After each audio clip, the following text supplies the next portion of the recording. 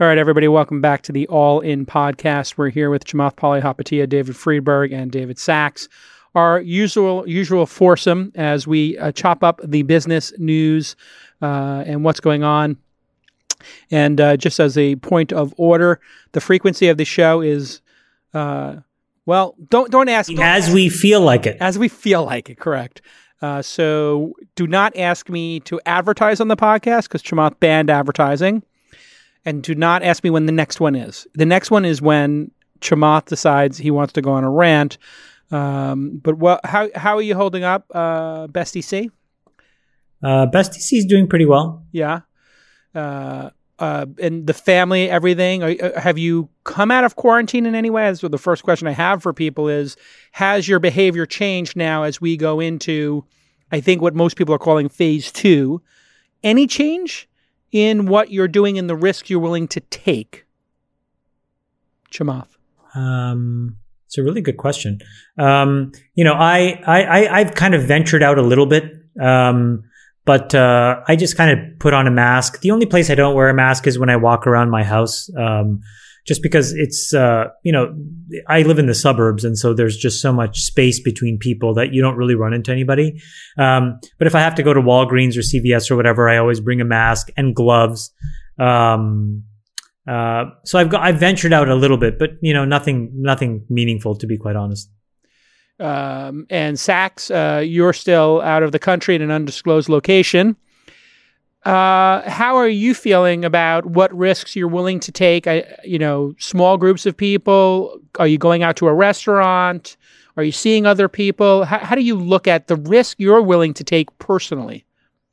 I've adjusted my risk profile, I think, quite a bit. So I mean, the learning over the past few months was just that that the fatality rate for, say, relatively healthy people under 50 without risk factors is, 50 times lower than, say, someone over 60 or someone who has risk factors. And so, I'm not being reckless, but, I'm willing to kind of re-engage in social behavior among, groups of friends.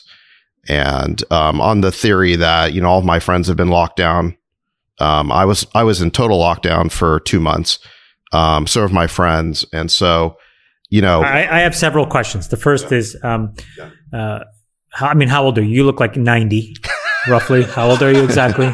So how do the risk factors apply to you? Second, you have friends. So both of these things. Well, we know there's 3 on this call. Oh, so. Saxy Poo, I love you. I miss you. Yeah, no, I mean, you raise a good point. I mean, my physical age might be 90, but my lungs are only 48 years old. And, so hopefully my lungs are, qualify in that under 50 category. So, I've been playing golf with friends. I've kind of widened the circle of people I'm willing to let into my quarantine, basically. So by a dozen, by 100, how would you? By about, I've actually let in not all at once, but at different times, probably about 20 people. Got it. So you feel comfortable, and those people, you do ask them, have you quarantined? Have you been wearing masks? Have you been tested? Or you're just like, you kind of... I mean, I generally know that people have... I mean, now this may change over the next few months, but everyone's been kind of under shelter in place. And so if you were going to start to socializing with your friends, this would be the safest time to do it because everybody has been sort of locked down to some degree. And, most places have been closed. And so... if your friends haven't gotten it, they're probably pretty safe. All right. Swinging over to you, Dave Friedberg. Tell me what you think of Sacks's position. Obviously, Chamath's still in quarantine, venturing off to the store once in a while. Sacks opening up to, 20 people or whatever in small groups playing golf outdoors, but I'm assuming he's not having like an indoor party for 50, obviously. How would you look at the risk he's taking, and what risk are you taking, Friedberg, personally in your life? I'm not too dissimilar. I've got about 8 buddies coming over to the pool this afternoon. We're going to do kind of like a Father's Day hang session, but we're going to be outside. And I've done a lot of hiking without masks and going outside without masks. I'm not really too concerned about outdoor behavior. There was a good analysis done that showed in tracing cases where they actually found the origin of where transmission occurred, 97% occurred indoors. So generally speaking, like outdoor activity to me is like pretty reasonable to do. So I'm pretty free with like doing stuff outside, meeting friends outside, hanging out by the pool, and I've had a bunch of people come by and hang out. And then indoor stuff I try and avoid. So if I'm going to go into a supermarket, or grocery store, I'll wear a mask and I'll be in there as short a time period as I need to be. And I'm certainly not going into restaurants and stuff like that. But you would sit outdoors at a restaurant, I would assume. If the tables were 6 feet apart, would you go to a restaurant and sit in a restaurant? Yeah, I'm not rushing to do that just yet. There's just something a little bit weird about the way some of those are configured. But generally, yes, like outdoor seems fine, but like the way they set it up, it's almost like you're exposing yourself to a bunch of people around you because they're pretty confined spaces that they're setting up these tables at. And but yeah, sunlight and wind effectively will break apart the protein that is the virus, and you will not have this kind of infectious viral particle. And so that's a pretty, well understood thing at this point. But it's not spoken about as much by public health officials because they don't want to kind of mitigate the concern, and they don't want people to start taking off masks and taking on very risky behavior. But yeah, generally speaking, I think kind of like outdoor behavior is pretty safe and non-transmissible. The risky stuff I'm doing is, we had just having like folks come back to the house. And that's where I kind of still try and draw the line, which is having people in the house and, you don't know where they've been. And so that's a little bit concerning. Inside the house, the spittle particles with COVID-19 in of them, if they did, would be lingering. That is what, I'm sorry to be graphic, but that is the concern, correct, Friedberg? That when you're outdoors, the spittle would blow away. And the particles are in the spit. Right? I mean, it really does evaporate. So the liquid that holds the protein, because the protein needs to be in a liquid to kind of maintain its integrity. When that evaporates, and it'll evaporate from wind or from sun, and that protein will degrade, it becomes kind of a non-infectious particle at that point. And so when you're inside and you don't have those mechanisms, that particle can just float around in the air, and that's how it gets spread. And that's why in the tracing work that was done, it shows like 97% of cases happen in an indoor environment just like this. And I don't believe in the 6 foot thing. I think it's bullshit. Like if you're 6 foot away from someone in a room, people are coughing and that room gets filled with those particles over a 1 hour period. It doesn't matter if you're fucking 6 feet away or 20 feet away, that stuff's in the air. So this whole notion about like, hey, distance yourself in a restaurant and indoor space, it's like, no, that's actually not going to necessarily solve a problem. Maybe if someone immediately sneezed, you'll avoid it. But I mean, certainly Sacks's advocacy for masks makes a lot of sense. Friedbergers, is that an Oura ring you're wearing? Yeah. Have you tried it? Yeah, I actually just bought it a few weeks ago and I've been using it to monitor my sleep. But there was an article that said that, I think that all the NBA players are going to be given these Oura rings as well because it can apparently detect coronavirus 3 days ahead of other ways because it can see a change in your basal sort of body temperature. Yeah, so UCSF ran this beta with them and they developed this algorithm that they think is pretty predictive. So we'll see if it works in production, but yeah, that's the theory. Well, there's also this connected thermometer that if you use it, I forgot the name of it, it sends all the data to a central repository, and they've been able to predict it as well. And this just, when we look at how the government... I think it's called Rectitemp. Rectitemp? It has to go in your rectum? And it just, whatever's going on in your rectum, it goes right to the government. No, but this is an interesting thing when you think about low-cost ways to deal with this.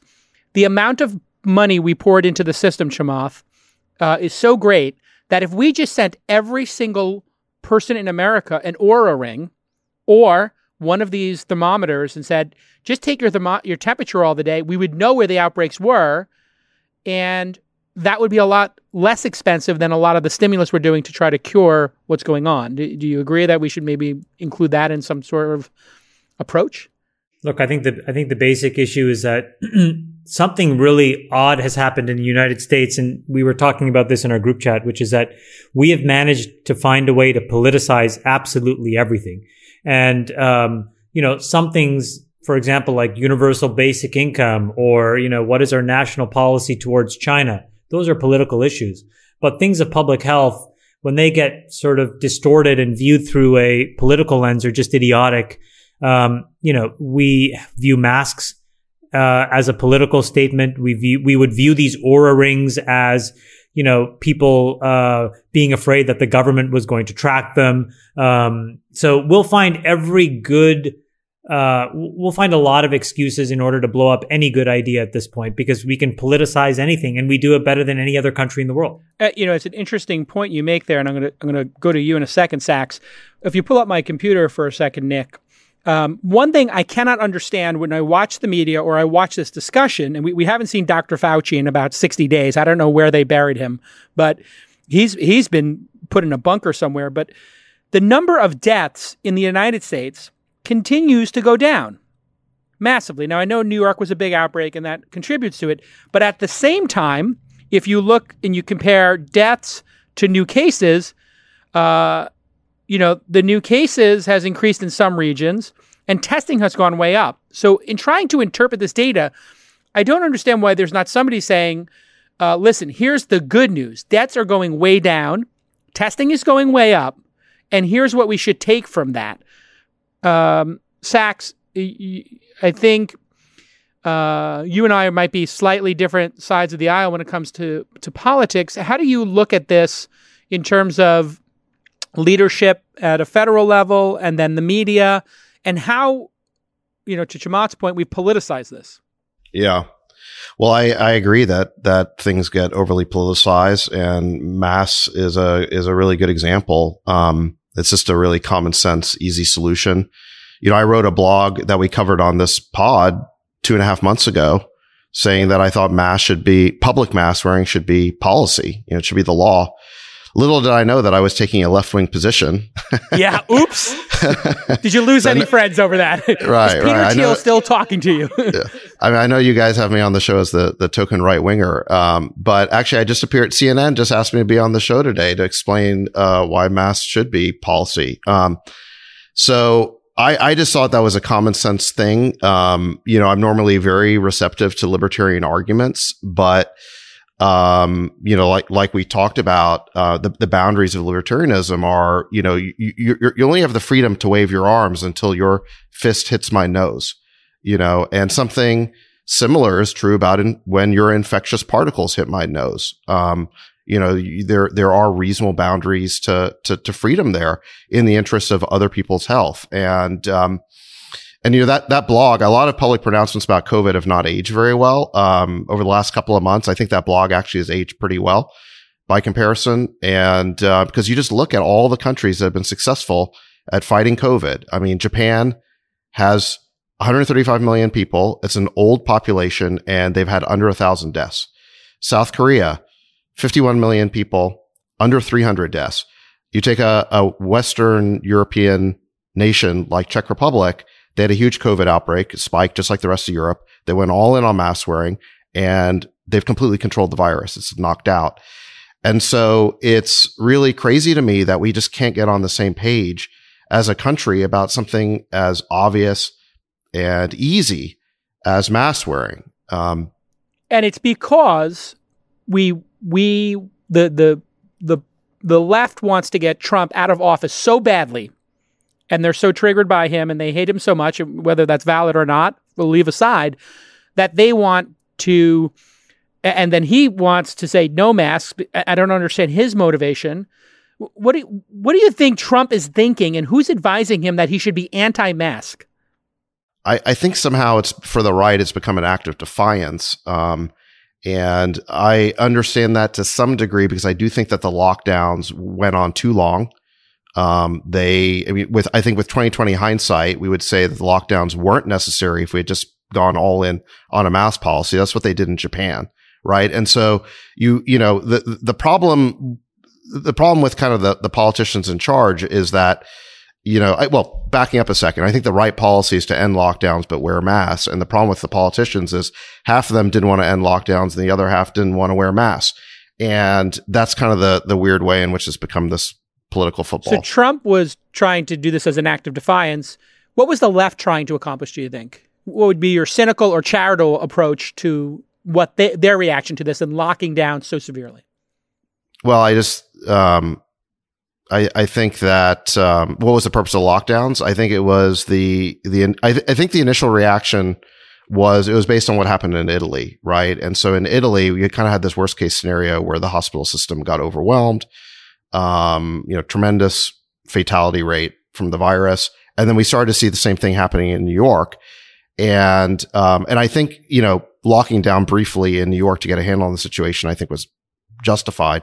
I don't think again, with 2020 hindsight, that we needed to do it anywhere else in the country, if we had instead, just worn masks. Do you think the left, though, perpetrated a perpetual lockdown? This is the most cynical view that I've heard, and I don't think you hear this often. And that's part of why we do this podcast, is to sort of explore these, kind of takes that you hear on the inside, but not maybe on CNN.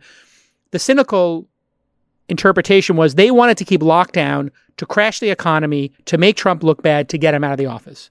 Do you think there's anything valid to that argument? I don't know. It's certainly possible. I think that it's possible though that the left just, kind of underweights, the economic damage of lockdowns. I heard a lot of arguments, about from the left that if you wanted to end lockdowns, then you care more about money than lives. And you can't put a price on a life, which is literally what we do all the time. Like insurance, healthcare, we put a price on life. Friedberg, but I was never in favor of doing nothing. I mean, yeah. I was tweeting weeks ago that we should end lockdowns but wear masks. And so my argument would be, look at Japan. You do more for lives and the economy by having a mask policy instead of lockdowns. Friedberg, what's your take on Sacks's take? No, I don't disagree.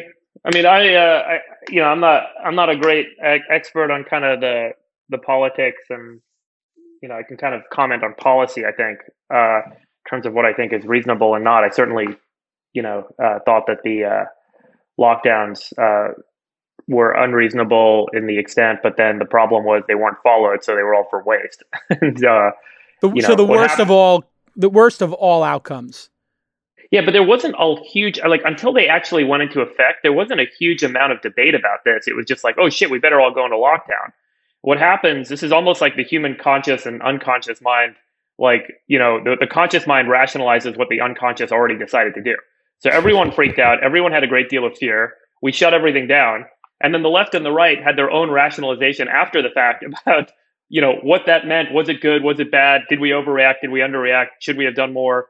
And so I feel like the narrative is told a little bit too late here, where we all kind of have these commentaries about left and right politics after the fact. And, I don't think it's really meaningful, to be honest. It's just almost like, let's fill in the what happened story with our own point of view based on our tribe or whatever we sit in. So Chamath, how do we get out of this now? Because the deaths are going down. No, we're out. The genie is out of the bottle. Look, the reality is, there is not a single country government, that can tolerate future lockdowns, because I think the populations will revolt. And so we're going to have to deal with cases as they crop up, and we're going to have to deal with infection rates popping up, and we'll have to deal with this bursty economic landscape. Today, Apple just announced they're closing a bunch of stores in a few states. I'm sure they'll reopen them in a few weeks. But we're going to be in this sort of start and stop mode now for the foreseeable future. But it's just not possible to ask people now to go back into any form of quarantine or shelter in place. I just don't think they'll do it. Right. And people only do lockdowns until there's some activity that they want to engage in that they think is essential. Right. And so you saw with the protests, if you believe that the civil rights protests are essential, you believe that you're out of lockdown. And, and if you want to go to a Trump rally, you believe that's essential and you're out of lockdown. And so, you had the case in Texas of the woman who wanted to open her haircut salon. And, you were never going to get good compliance with a lockdown plan. In addition to the damage and destruction it caused, it was never very effective because people weren't willing to do it. And I think the big public policy mistake here was the politicians squandering their credibility on lockdowns that were never very feasible instead of just going all in on mass. And it would have been a lot cheaper. By the way, the other thing is we need to push mask wearing back into a public health debate. And, Newsom yesterday, Gavin Newsom, the governor of California, basically said masks are now mandatory in California.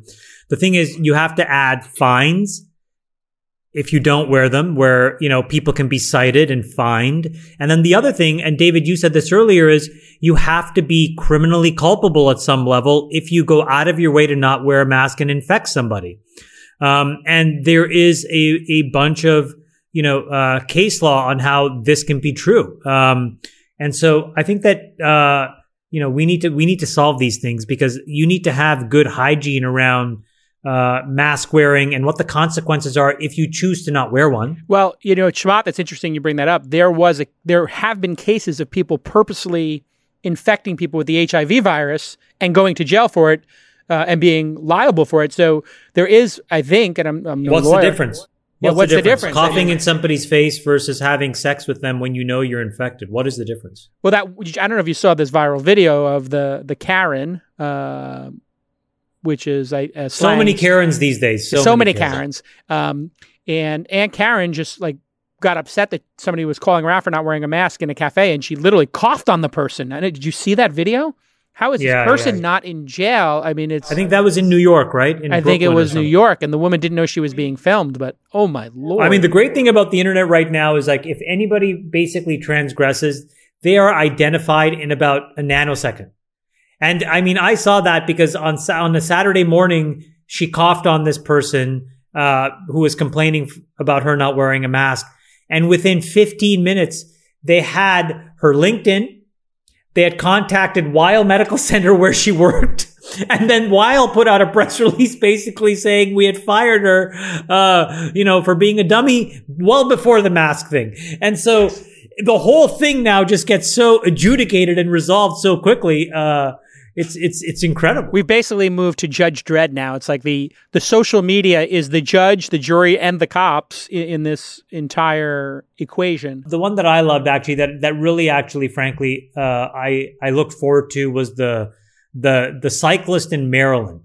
I mean, you cannot go after kids touching another person's child and women and attacking them for putting up Black Lives Matter posters, and then to attack these. But then again, it was the sub community on Reddit, and it was amazing. It was the actual Maryland subreddit. Who knows what's going on in the Maryland subreddit on Reddit? What could they be talking about? But they identified this guy, and he was fired. He was arrested, and it all happened within probably 36 hours. But you guys know in that story, there was another guy who was identified first, and he was a police officer. And then people went after him, and he basically had his life ruined within those first 24 hours, and he wasn't the guy. No. Yeah. Yes. And he wasn't the guy. The way they got him was the Stravia data, right? They found a guy on Stravia who had done Stravia whatever. is a sweetener. Yeah, the stevia. No, that's right. That's stevia. The guy was using stevia, the app that for the bike people. And they monetized that app through subscriptions, correct? Don't make fun of my dyslexia, Chamath. You're bullying me on my own podcast. You say monetize on CNBC in front of millions of people. It's unbelievable. We have tried to teach you how to pronounce that word for 15 years. I know, but I say it on purpose now, and I lean into it now. Monetize. It sounds slightly pornographic or something. Yeah, he also masturbates. I'm going to go home and masturbate later. Okay, go back to your stevia story. What is it? Wait, so what happened is this guy got in trouble, and this is my point about the problem with the groupthink hive mind approach to these issues is you can end up when you don't follow a predefined due process and you let the mob kind of rule over these moments, bad shit can happen too. And so what happened? What happened to the cop? The cop, everyone started chasing him down, and his whole life got ruined. Everyone was death threats and fucking with him and all this sort of stuff. Calling his employer, calling people who know him. But they found his phone number, they found his address, his life got turned upside down. Yeah, but basically, the fact that they found out that it was someone else doesn't resolve the fact that there are now hundreds of people after this guy, and they don't pay attention that it wasn't him. And due process has a role in a civilized society where you can actually create structure and resolve these things in a proper way, as opposed to letting mob mentality kind of rule. I mean, otherwise, this stuff can get pretty ugly pretty fast, as we saw, as this being just a really, pretty lightweight example. But I'm not sure I'm a huge advocate of this, like, chase the guy down and then punish him at once. And the cancel culture is a little bit ugly right now because you don't have all the facts and you miss stuff in a lot of these cases. Yeah, there is definitely, it's great that you can find criminals so quickly. And I'm curious what people think, and obviously you just don't want to mistarget somebody. And so if you do find somebody who's targeted, like, give the information to the authorities, but you may not want to dox them immediately and try to ruin their lives before you actually know what's going on. A lot of companies now, Microsoft, IBM, and others, Amazon, I think, are saying we're going to take a pause on facial recognition. I'm curious what each of your thoughts are on law enforcement, and we'll get into the law enforcement discussion and race relations here in this country, and what we went through. We've been arming our police force mistakenly like our military, and we've been doing it for decades now, and it makes no sense. There was this crazy tweet I saw today. Maybe we can find, AOC tweeted out, where she found this announcement from some like long-tail police department somewhere, who basically got a free armored truck carrier, and they're driving it around town or whatever, pulling it out of the garage. It looks like downtown Baghdad, and you're like, I mean, they're in like Fargo, North Dakota, or wherever they are. I mean, like, it's just it makes no sense. I don't think any of us thought that we wanted to apportion our tax dollars to build a second shadow army. I think we all want an army and a navy and a Marines and an Air Force.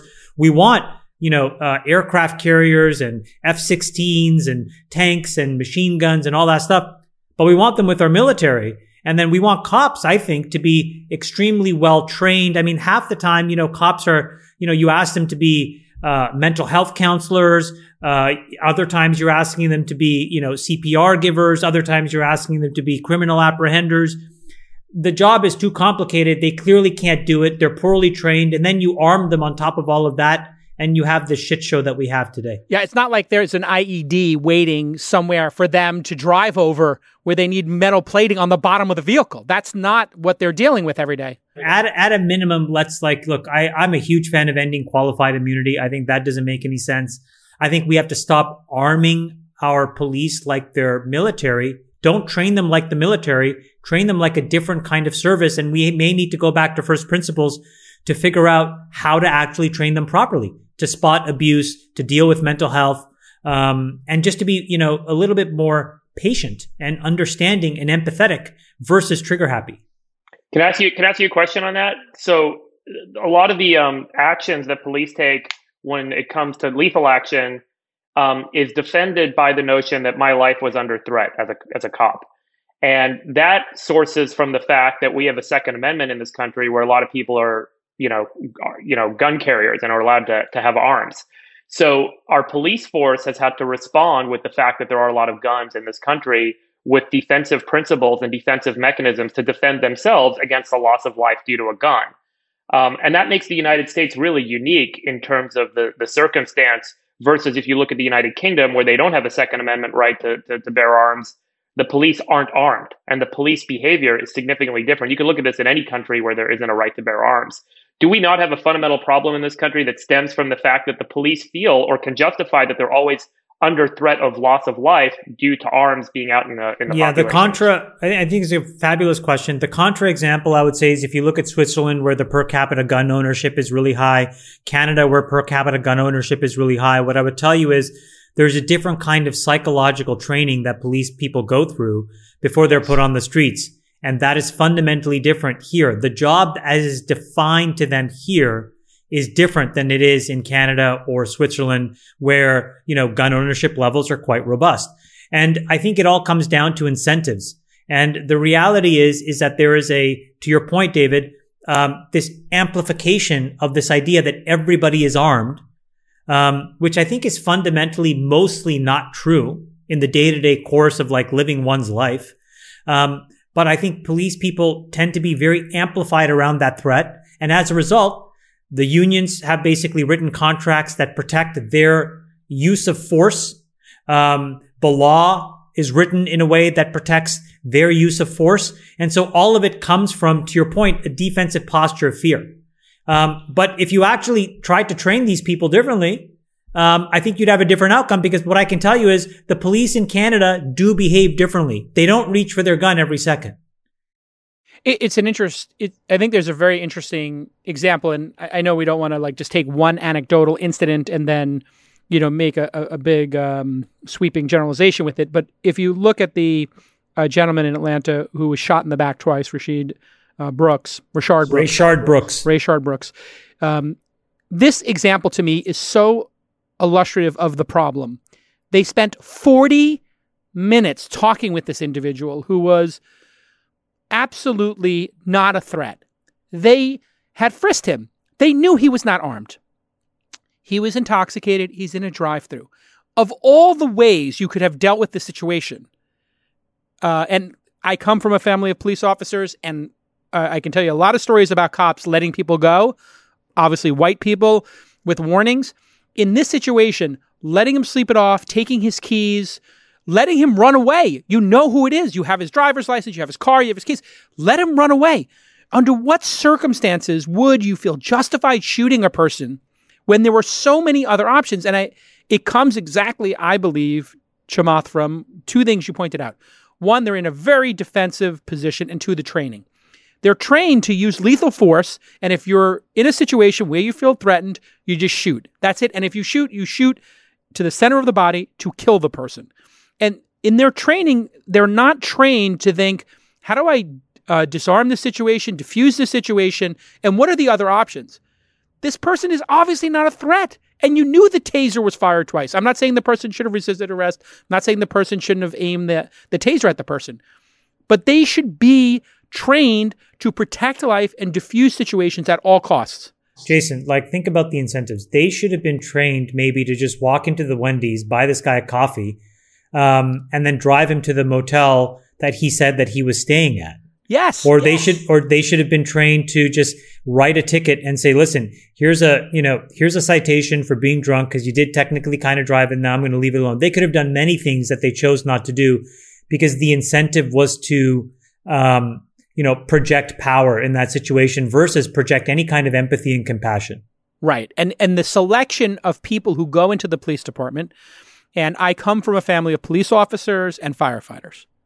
Brother, uncle, cousin, grandfather, up and down the line, Irish cops and firefighters. Big tradition in my family.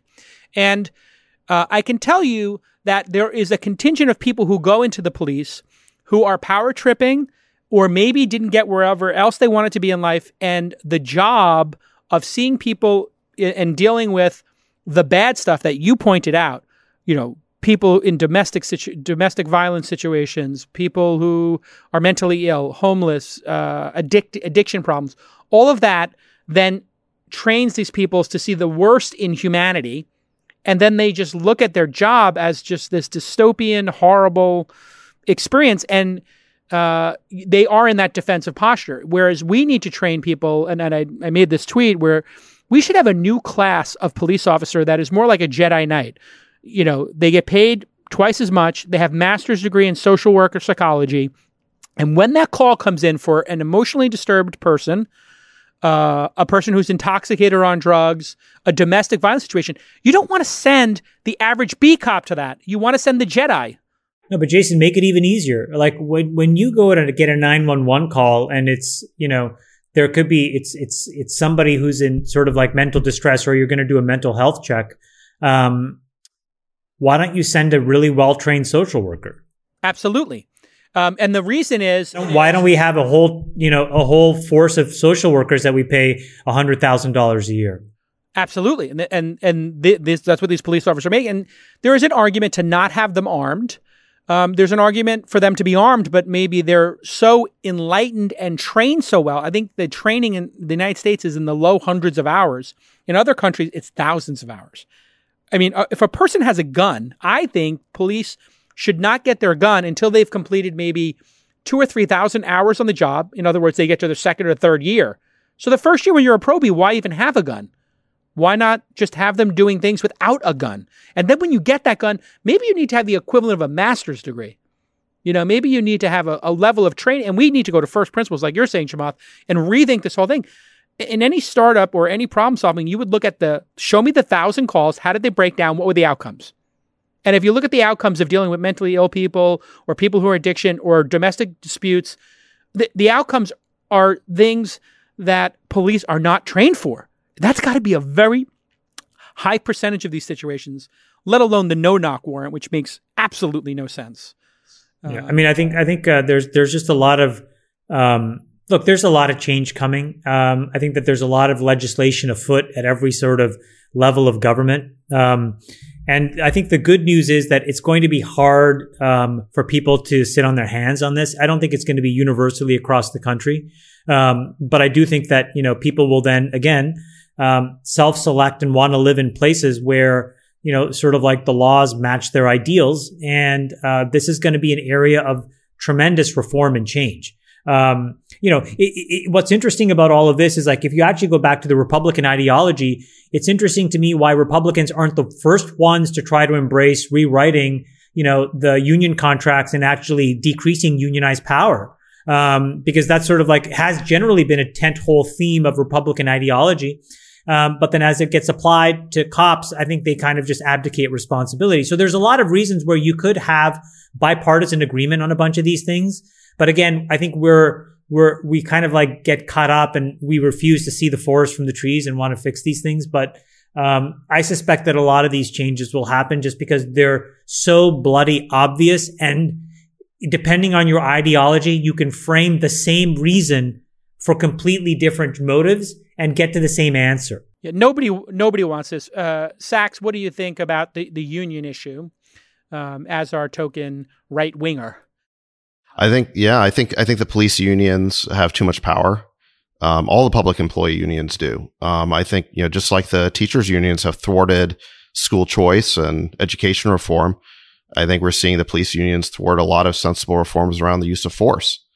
Our friend Bill Gurley's been tweeting a lot of great research that around police departments that are unionized. There's a lot more complaints against them. There's a lot more examples of the use of force and unwarranted use of force. And so clearly there's a connection here between police unions and the thwarting of common sense reforms. And I saw someone tweeted this idea that the reason why no one's taking on the police unions is because Republicans see the word police and Democrats see the word union, and they're both fans of those things. And so who's going to take them on? Yeah. I mean, and teachers unions is the same thing. And the political system, the political power of the unions is so entrenched that in order to get in office, in most cases, you're going to need to have the support of those unions. And if you don't, they're going to tell people explicitly not to vote for you. Yeah, I mean, well, look, I mean, you look at the cities that have had the biggest problems here. Starting with Minneapolis, and these are Democrat-controlled cities. These are not, Republican-controlled cities, and the politicians are very much, in cahoots with the big union, the unions there, including the police and the teachers unions and all that. And so, both parties need to be open to reform. To your point, David, there's a story that came out last couple of days about the DA in Atlanta who pressed charges against the two officers. But the narrative was about how the DA is being investigated for getting $140K in kickbacks from a nonprofit tied to something. And then he was claiming that his main opponent, because these, district attorneys are politically elected officials, right? Where she had basically done a side deal with the police to not go after, use of force in return for their endorsement. And, what a horribly messy, complicated, gross situation, irrespective of whoever turns out to be right there. So to your point, they've become so entrenched and it's just so low level, that then, what should be obvious justice basically just gets thrown away for what's expedient and convenient. Yeah. Well, this is another example where like with the mass, I felt like there were, I wasn't violating conservative principles. I thought there really was a conservative principle. I think with, with this example of the overuse of force by police, you go back to what Lord Acton said, which is power corrupts and absolute power corrupts absolutely. If there's no one standing up to the police unions politically, they have absolute power, and that's going to lead to corruption. So I do think Republicans should be looking into this. Now, I think part of the reason why Republicans want to defend the police is because we've also had these examples of looting and rioting and lawlessness, after the civil rights protests. And I think that, again, we're kind of dividing up into sides, and there's too much justification of bad behavior on both sides because of what the other side is doing, and I heard people on the left justifying the looting and rioting on the grounds that, it was a legitimate expression of opposition. It was a legitimate protest. It was a legitimate expression of opposition to the police violence. And I think that is wrong. And I think it's wrong for people on the right to defend this excessive use of force by police on the grounds that somehow it's justified because we need to control the lawlessness and the rioting. And, I think both are wrong. And we lack a federal leadership to not make this overly political, but when Trump then tear gases with the military protesters to go do a photo opportunity, it's sending the message that he wants to be the law and order president. Now you're just charging things up instead of just going on TV and just saying something to bring people back to the concept that we're all Americans, we're all in this together, and we rise and fall together. It's such an easy statement. Listen, the protesters have valid concerns. We need to work on this issue. And yes, if you see people doing any vandalism, we have to stop them. Please make sure that doesn't happen, because it works against the very valid criticism and protests that are going on that need to go on. And the fact that the president can't say that is crazy. Well, what do you guys think about what he has been saying and how Twitter and Facebook have basically taken different sides of? Friedberg, go ahead. What Trump's been saying? Yeah, should Twitter be censoring him / putting warnings on his posts when he's saying crazy stuff? I don't think so. Look, I mean, it's such a slippery slope, and there's too much room for interpretation. I'm just saying the obvious. But, if you're a platform, you're a platform. You let the things get built on top of you. Sure, you can have some rules around what can be built. But as soon as you start, saying what is true and what is not true, and you become the arbiter of truth, you're no longer an agnostic platform. And I think that is a big, dangerous risk to take. Because as you guys know, something maybe, and I think we saw this with the, what's that Twitter account? Zero Hedge? Was that the name Zero of it? Hedge. They got banned. Zero Hedge. And then they came back because it turns out what they said wasn't necessarily as untrue as Twitter at first thought that they were saying was untrue. So, it was a great example of how, a point of interpretation can very quickly kind of reverse course, and you can look extremely biased in making that decision at that time. Well, and YouTube took, I think Susan Wojcicki took the position at YouTube that we're going to allow people to talk about coronavirus if what they're saying is in sync with the World Health Organization. Yeah, and by the way, the World Health Organization, I've had an issue with since well before COVID, just from another life. They, I won't get into it, but they've said some stuff publicly that was just flat out fucking wrong scientifically and invalid, and it was politicized. And we kind of got to the root of the political driver behind it. So I've long held kind of disbelief in the World Health Organization as a trusted source of scientific fact. And to Sacks's previous point, you want to be able to check power. And if the World Health Organization is this incredibly powerful organization who got it wrong with masks and didn't even, David Sacks is getting it right, some venture capitalist in the Bay Area gets it right about masks, and the World Health Organization gets it wrong? Well, he's in Mexico, but yeah. I mean, I'm in an undisclosed location. Into undisclosed location south of the border. In Mexico. But okay, Sacks, should they be putting labels and warnings on politicians when they say things that are consensus wrong?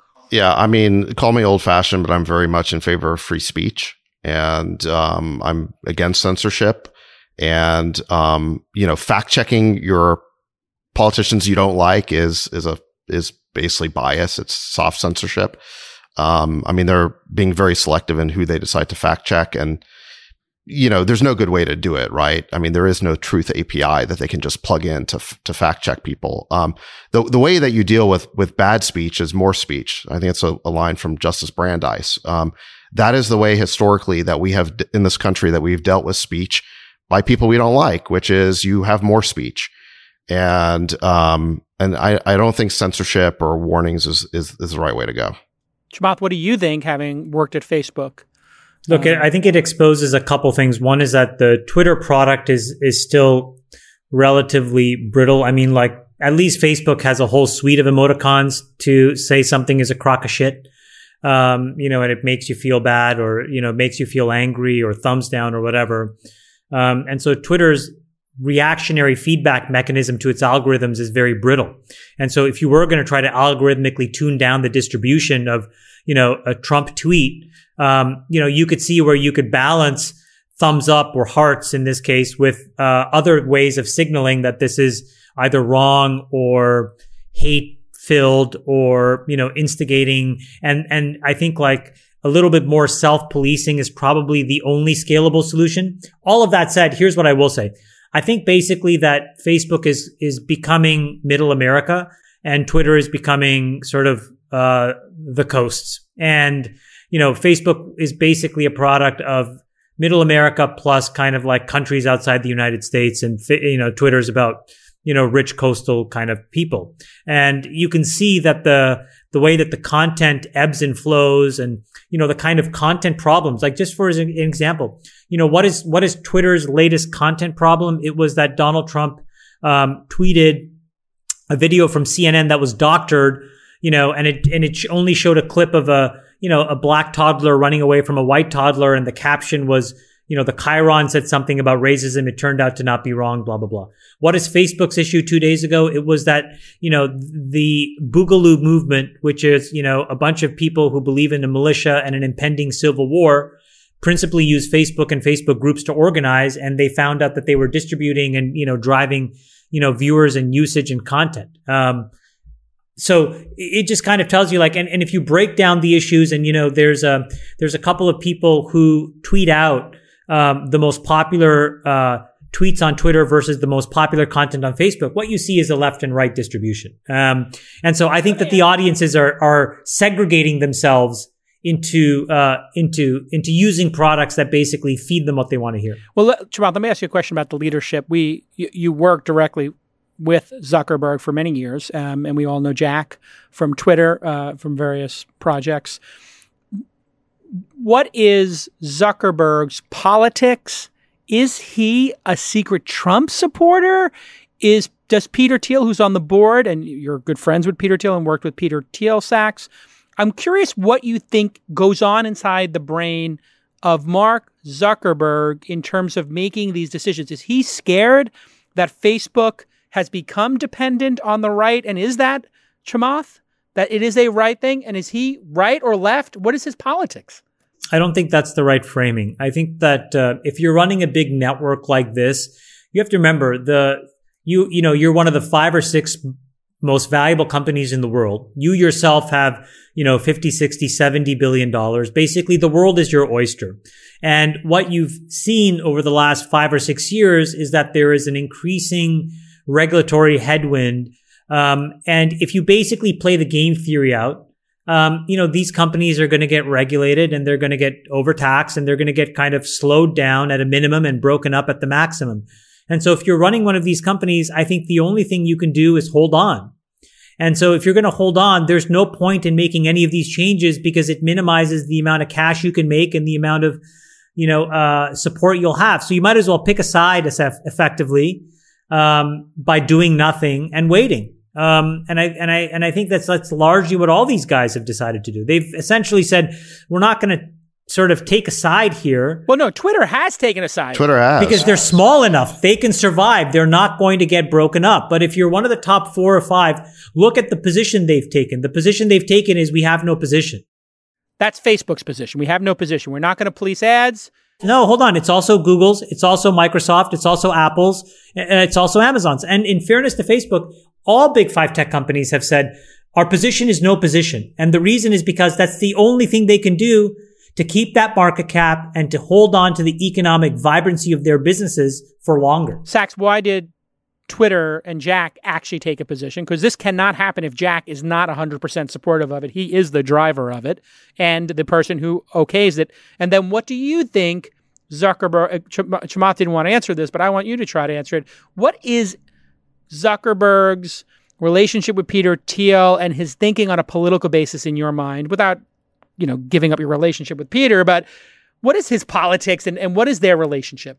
Well, I don't know exactly what Zuck's politics are, not even exactly. I have no idea what his politics are, not remotely. But I do remember the time when Peter supported Trump during the election and the rest of the board wanted to run him off the board. So clearly it's not like, I highly doubt Facebook is a bastion of right-wing thinking. But why would Zuckerberg keep him on the board then, in defiance of everybody else who hates him?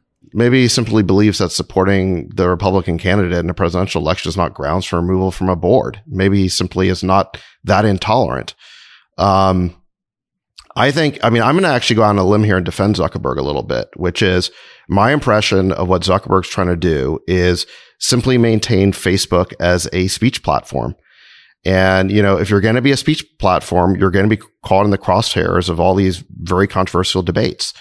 And, people are going to publish things that other people hate. In fact, even that the majority hates. But isn't that the type of speech that the ACLU historically defended? It feels to me like there's been a rise mainly on the left in terms of intolerance for speech they don't like, that they consider to be 100%, insufficiently yes. You saw that with the New York Times newsroom. I think you tweeted a tweet storm from an opinion writer there. It was around the Tom Cotton editorial, which, it's not like I agreed with it, but they kind of had they basically fired the opinion page editor because they realized they published. And by the way, sorry, just to build on your point, the title, which wasn't even written by Tom Cotton, was, I would say, an order of magnitude worse than the article, if you read the whole article. Right. But the title was really offensive. It wasn't even written by them. It was written, I think, by the editor that got fired. But the article itself is kind of bad, but not nearly as bad as the title, which he didn't write. Because Friedberg, 20 years ago, when we were all as Gen Xers coming up, we were taught to defend freedom of speech. This is a core tenet of a vibrant democracy, and that you need to be able to read unpopular opinions. In fact, the KKK needs to be able to march down Main Street, and we need to protect that ugly speech in order for everybody else to have it. And here we have an editorial which obviously none of us agree with. Is this an existential threat to America that we are now going to say freedom of speech is not a core tenet of the American experiment? I'm just looking for the term that was used by, what's the other New York Times opinion writer? I forgot her name, Sacks. Maybe you'll help me, but she talks about like a comfort culture. So basically, we used to pride ourselves on a culture that enabled freedom of speech, and that was cherished and heralded. And what is cherished and heralded now is a culture that protects people from hearing offensive and scary things that they don't want to hear. And that shift, those of us who are Gen X, which I think I was born in 1980, into the millennial Gen Z and beyond kind of generation has occurred. And it is fundamentally changing the nature of how we find truth and how we find, coalesce around decisions as a society. And we're excluding the things that are offensive. And it's a little bit scary to think about from my point of view that, we can't explore all options. We can't hear all dissenting points of view. This is certainly a very deep argument about how our society and how our democracy operates. But it is happening. And so the point was we are starting to shift towards valuing comfort over freedom of expression. And that's just kind of the big change that's occurring. And look, we do live in a democracy. So the votes are going to be what ultimately decides what happens here. Votes in terms of who's using Facebook versus Twitter, and votes in terms of who's voting for what presidential candidate and what governor and what mayor. And so we'll see. It's a sea change. in how this democracy operates. Yeah, I think it's a sea change going back very far, because the whole principle of the Enlightenment going back hundreds of years was stated by Voltaire, which is that I may disagree with what you have to say, but I'll defend to the death your right to say it.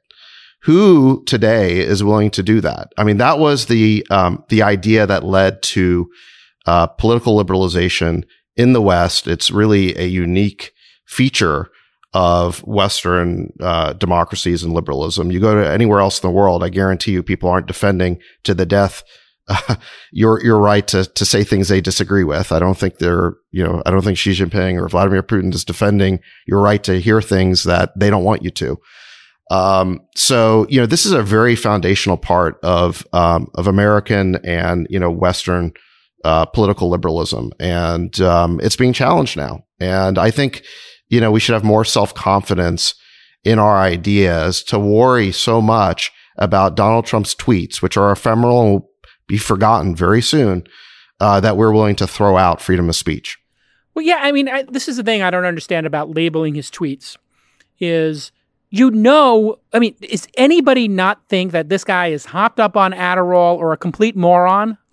Or any of those things? We all know he's an idiot who just tweets 50 times a day and he's just scared, that he's not going to win his, re-election, and that he's a literal reality star. So who do you mean by when you say we all? Because it's a different we that I think you're saying that I think other people would be saying. Yeah, but we represent. Right. I mean, that's I think the generational divide here is.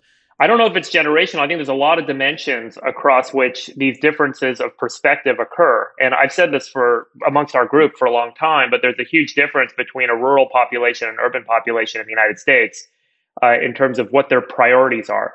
And I think that difference in priorities is unconscious. And that's where things really resonate that Trump says, and that really move the needle for a lot of folks.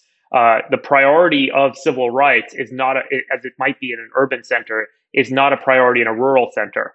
And in a rural population, there's a different priority. Trump, no matter how he says it, the things he's saying are different than what I'm hearing from the urban population, which is where the media comes from, and so on and so forth. And so Trump resonates with me. I don't care if he sounds a little bit wacky. I need wacky because it needs to be different than standard. And there's a lot of divides here, and a lot of dimensions across. Yeah, I think that we absolutely should not throw the baby out with the bathwater. We should never attack this very basic principle of free speech, because we will never forgive ourselves if we do.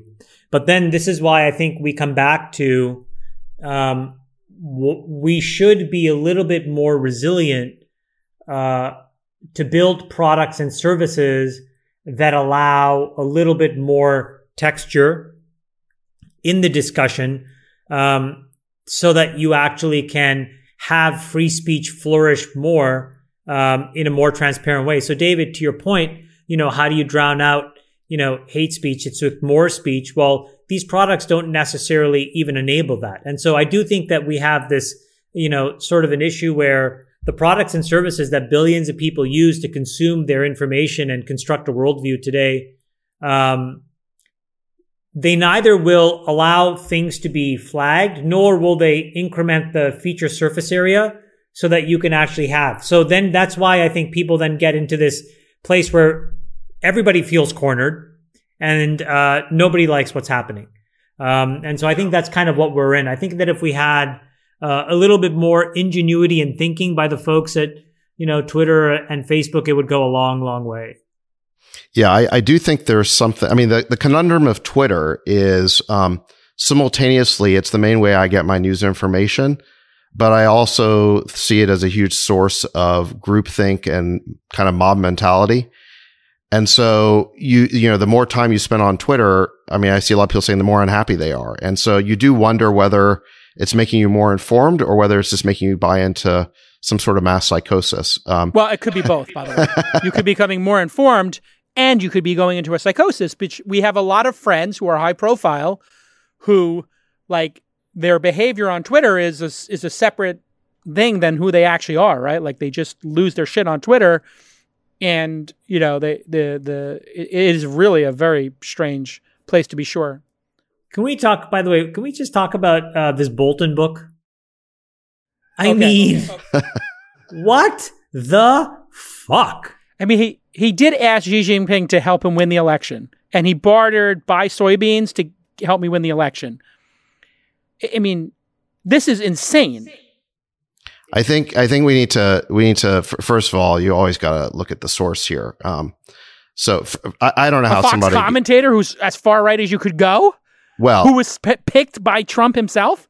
Well, he was a very weird choice for Trump because one of the main reasons why Trump won the Republican nomination is he promised no more Bushes, meaning an end to these crazy neocon wars of intervention. And this guy Bolton, like, he's right out of that playbook. Central casting. Well, he's the like hawk of hawks. There's not a war he doesn't want to get us into. He wanted to get us into a war with Iran. It never made any sense for Trump to hire him in the first place. But do you know why he hired him? As stated in the book. I've heard the explanation that he liked. I think he said something like when he sends Bolton into a room, he thinks it strengthens his negotiating position because the other side thinks that U.S. is about to invade or something when Bolton comes into the room. And it's also, Trump was like, I love hearing you talk. It's just like Fox News. Like, that's the quote. So he literally picks people based, and he picked Ludlow, right? For his, he picks them based on being TV personalities. I just think this Bolton guy is, is this crazy war hawk who also is just kind of like a weasel. And I don't know how he creates a 500-something page book out of spending 17 months in the White House. I guess he's just writing down every. I'm surprised it's not 5,000 words. That should be like Tolkien's Lord of the Ring trilogy. I'm going to put this out there. If he can produce the note that Pompeo gave him that said Trump is so full of shit, that thing at auction, I'm telling you now. What do you each bid for it? At least $500,000. At least $500,000. If that note actually exists and he has it, but I just think to me, first of all, it's a little ludicrous that this guy, he is a bit of a weasel because like, where were you during the impeachment? He made an economic calculation that his book was more important than the future of the country. So first of all, kind of go fuck yourself for that. But the other thing though is that, beyond his sort of like, character flaws, it's just the story after story after story. It's just kind of from the bizarre to the absurd. Like Finland's a part of Russia. England doesn't have nuclear weapons. Please buy soybeans. You are part of the nuclear powers? UK? Really? The United Kingdom has nukes? Wow. What if India gets them? Yeah, but every one of these insider tell-all books always makes the president look bad. I mean, it's not a hard task. Was there anything though that was surprising to anyone? The Xi Jinping is a blockbuster. The Xi Jinping did catch me off guard that he was that brazen and kind of sad. But does it surprise you? I mean, like the fact that it was said, but like the motivation, the intention, the model of operating. No, to your point, my expectations are so low. It's like teaching a kid to poop in the toilet for the first time. As long as it doesn't poop on the floor, even if he does it in his diaper, everything looks like success as long as there is just not raw feces on my hardwood. If he sat on the potty, it's success. It's success. Even if the pants weren't pulled down. If he poops his pants on the potty, tell me about, I just want to switch topics. Tell me about vaccines because it seems to me that there's like a growing cohort of people, and I'm not going to put Moderna in this camp, but like maybe they did, that were very opportunistically out there generating a ton of PR. But what if you had to pick a time and a time frame, and then a manufacturing time frame? Can you just tell me? Yeah, give us the over under so we can bet a line on it. So I think there's gonna be a staged release of vaccines that'll probably, believe it or not, start in Q4 of this year. And there's been production ramp up going on in parallel to testing. So, to get these vaccines produced, whether you're talking about the mRNA vaccine or you're talking about the viral vaccine like they did in China, which they actually do have in production, there's a bunch of different challenges with scaling up and ramping production. And then, what's called downstream processing and filtering and then packaging and all this stuff. Anyway, it's a big fucking exercise. So what's gone on is there's been a parallel effort to actually scale up production of these things before we've actually completed the testing of them to make sure that they're safe and efficacious. And as a result, and some of this came out of that first or second stimulus bill, some of it came from private funding, and then other governments are just straight up paying for it. And so there are a number of facilities that are actually ramping production right now. If the vaccines ultimately don't pass muster, it's just going to be a write-off of a couple $2 billion. And so theoretically, we could have doses that are available for distribution to healthcare workers and frontline people in Q4 of this year is what I would kind of set the over-under at. But what do you think? Do you think these vaccines are like flu vaccines, which is like 50, 60% effective at best? Yeah, I don't really know the answer to that. I would say that these things are probably pretty effective. I would say the flu vaccine is just a high rate of mutation and also a low rate of utilization and a high rate of infection. So we're going to have a lower rate of infection, probably a more moderate rate of mutation as a result. And so we should be more in control if we get something that works with the current strains. And the way that this SARS-CoV-2, most of the vaccines are built around the 7, I think, major targets around the spike protein and different epitopes across the spike protein. And so, if you see a great degree of mutation across that protein, it's likely going to be less infective and less effective as a virus, and so it'll go away. And so I think that we've got a really good shot here. What are the odds that somebody politicizes the vaccine and America doesn't get it? America doesn't get it? Oh, politicized 100%, yeah. Yeah, I mean, look, we politicized fucking measles. 30% of kids now aren't getting vaccinated for measles, which is crazy. And now there's measles outbreaks happening in the U.S., which is just, mind-boggling. I think that's just happening in Marin, where you are. Yeah, that's easy. I think that's just with the place with the highest percentage of graduate degrees in the country. Yeah. No, but I mean, it's inevitability that it gets politicized. But David, like, how does the distribution of these vaccines work? Meaning, like, let's just say that it's like Sanofi, for example, because I saw that the French government made a large investment, and the Germans did as well, to essentially onshore a bunch of their companies who had promising vaccine candidates. And so if you assume that there's a distribution of these vaccines, let's just say the most efficacious ones in China, are they just going to dole this out to whoever's willing to buy it, or they're going to decide on a political basis how to basically give these? And then when they come to the United States, how do we know that it comes to Texas before it comes to Wyoming versus California versus New York? So I think the ones that are getting federal support, which all of them are pretty much at this point, are going to be federally mandated in terms of distribution, and there's probably some commercial agreement that none of us have seen in terms of like what that looks like. So Trump will send him to the swing states where he's behind, is what you're saying? Well, I think it'll probably be delegated down to Health and Human Services. What are the chances that there's a Trump logo on the side of the syringe? Here's your Trump vaccine. Here's your Trump vaccine to save your life. Okay, this is a good point for us to kind of wrap around the horn. Chamath and I think a lot of people were convinced that Trump was going to sail into office. Now everything is showing, Fox News polls, CNBC polls, SurveyMonkey polls, that Trump is very far behind, especially in the swing states. What are the chances? Trump wins the election. Sacks. I think he's, I think COVID's really hurt him because the sort of feather in his cap, the thing he really had going for him was the economy. That's been hurt, but it's coming back. The situation could look very different 6 months from now. Right now, it looks pretty bleak because I do think that his reaction to the crisis was seen as very inflammatory. But I think 6 months from now could be a very different story. 5 months. So you don't think he's going to win right now, but the election were today. If the election were today, he would lose. But the economy, we're seeing a V-shaped recovery, which I think is surprising all of us. And if that holds up and we get past the civil unrest that we've had, he stops being so inflammatory on those issues, I think that, the situation could look very different in 5 months. You got to remember the other thing, which is Biden at some point is going to have to enter into some presidential debates. And, it's unknown if he's going to be there, is what you're saying cognitively. Yeah. I mean, that's it's unpopular to talk about, but you actually think there's a cognitive issue? Yes or no? Probably. Yeah. Probably. Yeah. It's uncomfortable to say for some reason. Yeah. But it's at a minimum, undeniable. Look, there's a problem with the way he speaks.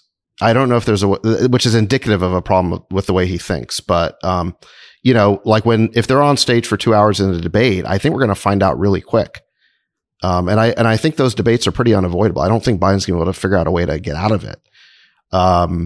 So, I think a lot of people think that he can just be propped up by his staff, and they can to some extent, but I think at some point we're going to have to take a look at Joe Biden.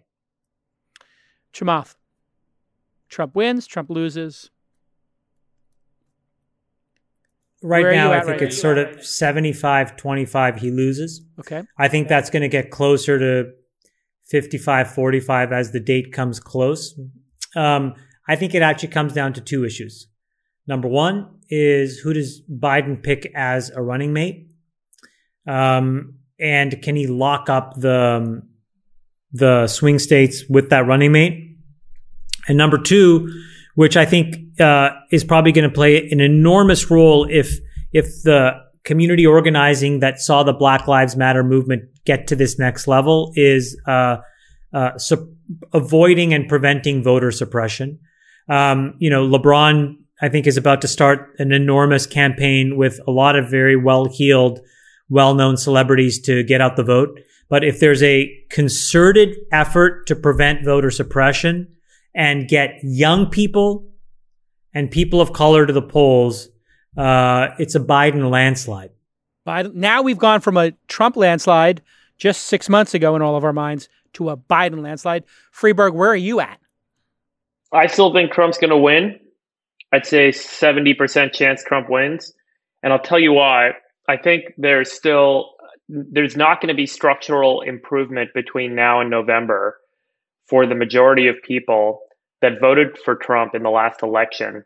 There are going to be a large number of people in blue collar and rural areas that remain challenged with their life and feel like they're missing out. And they're missing, and this may even be true in inner city districts, but the big kind of flip vote in the rural and blue collar areas is going to say, I still need change. I need things fixed.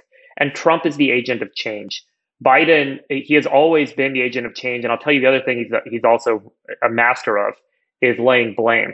And so Trump is incredible at pointing a finger at some third party and saying, that's the enemy. I'm the guy who's going to go defeat him for you. And I think that's what won him the election last time. And I think it could win him the election again this time. No matter what shit happens between now and November, he will find a way to make the story about how some third party or some process or some deep state is still responsible for that outcome that's keeping you down, Mr. Blue Collar Factory Worker. And I will be the person to vanquish that problem. Biden is the old state. He's the old guard. He's the guy from before. And we haven't changed anything in the last 4 years where people feel happy and secure about their lives. I think, to Sacks's point, if the economy was even stronger, it may hurt Trump's chances. Sure, a lot of folks might say, great, Trump's responsible, let's give him a thumbs up. But the more people are feeling pain, the more they're looking for an agent of change. And I think Trump against Biden is still going to be that agent. That makes me the deciding either tie or swing vote. I believe Biden wins.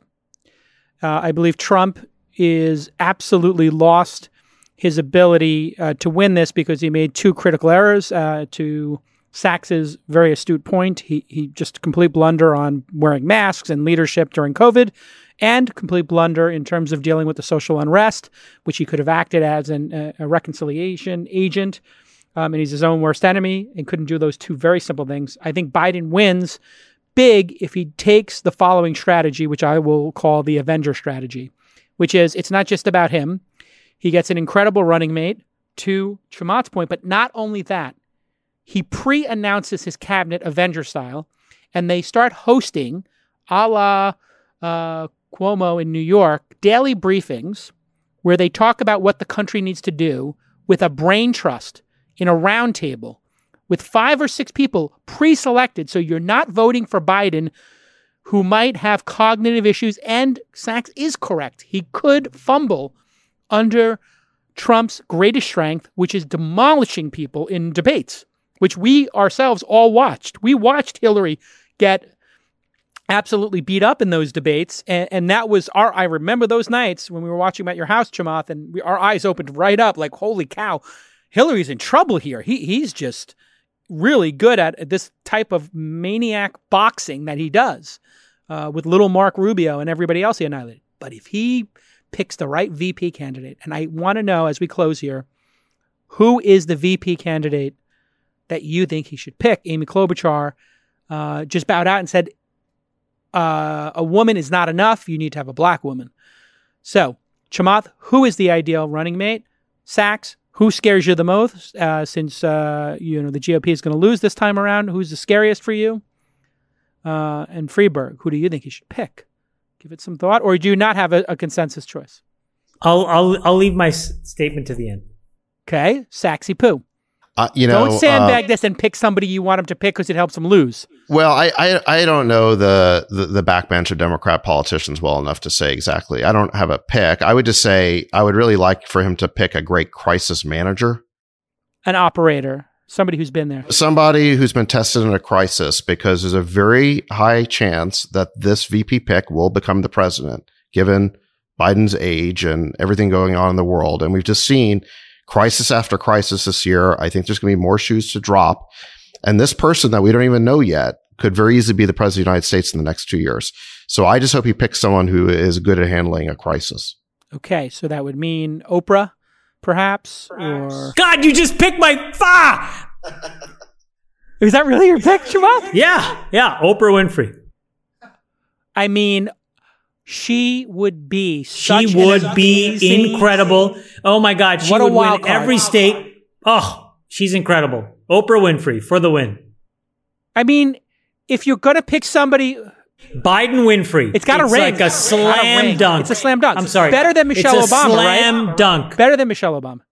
Slam dunk. I'm going to email Blinken and Evan Ryan right now. Oprah Winfrey. Okay, Friedberg, you have a better candidate.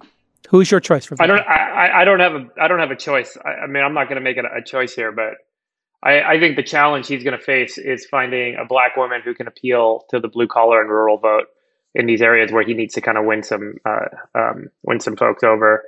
And so he's going to end up in these urban districts like the Atlanta mayor or like Kamala Harris, and they're not going to bring that vote. So he is in a little bit of a pickle here because Amy Klobuchar helped him bridge the rural divide. But he's got to.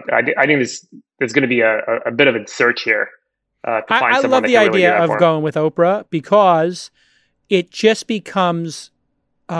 She is such a reconciler. Now it doesn't fit the execution in a crisis to Sax's desire, and I she's built a bigger business than Trump. I mean, what are you talking about? But that is what I was about to get to is I think she's so successful and she's such a great leader and so charismatic. She would bring in better operators than Trump and Pence ever could. I mean, look at the shit show of people who came in and out of the cabinet. It was one goofball and incompetent asshole after another. Sorry to get a little frisky here at the end, but I feel like we're at the poker game. Trump's cabinet was in an embarrassment almost universally, correct, Sacks? Well, look, here's the problem with Oprah, or if you want, any other Hollywood celebrity, George Clooney or what have you. They're not used to getting beat up the way that politicians in our country get beat up. They're used to having people catering to them. They're used to having the star trailer and the star treatment. And, they tend to have a glass jaw in politics because they've just never been put in an environment where they're just constantly assaulted. Trump, I mean, was a celebrity, but he kind of grew up in that whole New York tabloid environment and was used to punching and counterpunching. He embraced it, in fact. He was his own fake PR person. He was calling the Post. Yeah, it's that old saying about wrestling with a pig. Everyone gets dirty, but the pig likes it. I mean, Trump is kind of like the pig who likes it. Most of these celebrities don't like having to get beat up. They're used to being very popular, and that's why they tend to be, I think, tough picks politically. Is they tend to have a glass jaw. All right. On that, Biden Winfrey. I love you guys. Love you. Let's play poker outside. We'll see you all next time on the All In Podcast. Bye-bye.